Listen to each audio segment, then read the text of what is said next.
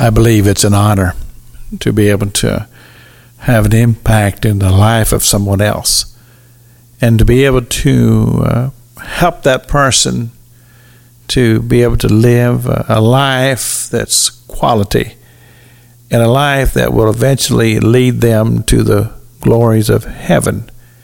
And to be able to have that type of impact in people's lives is a tremendous responsibility. And to realize that we all have feet of clay, we have tendencies to fail a lot of times. And then we have those times when we can truly make a difference. And of course, you've heard the expression that's been said that we as Christian believers are often the only Bible that some people ever read. We're the only ones that are ever in any way presenting the gospel to them. And we present it by the very lives that we live. I've had people tell me before that are outside of faith, outside of the church, they say, well, Pastor King, you're the only pastor that we know. And they would consider me to be their pastor even though they don't go to my church. And then I think about this wonderful opportunity that I have to be on the radio and talking to people all over the world about my faith, and how that I am a servant of the Lord Jesus Christ, and have the prayer in my heart that I can influence lives in such a way that would cause them to want to follow Christ.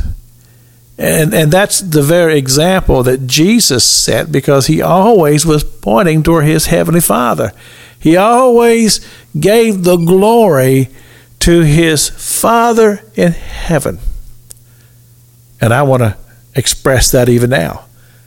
That if there's any glory to be obtained, I give it to Jesus. I give it to my heavenly Father. And I say, Father God, I would pray that through ministry, that lives could be touched and changed and positively influenced for the glory of the kingdom of God, and for the advancement of his kingdom, to expand the borders of his kingdom.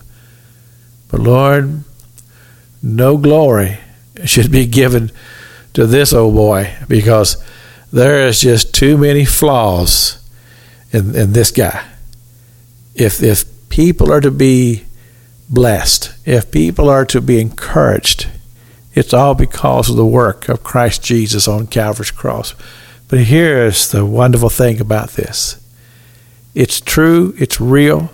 Jesus died on the cross for our infirmities, our mistakes, our humanness.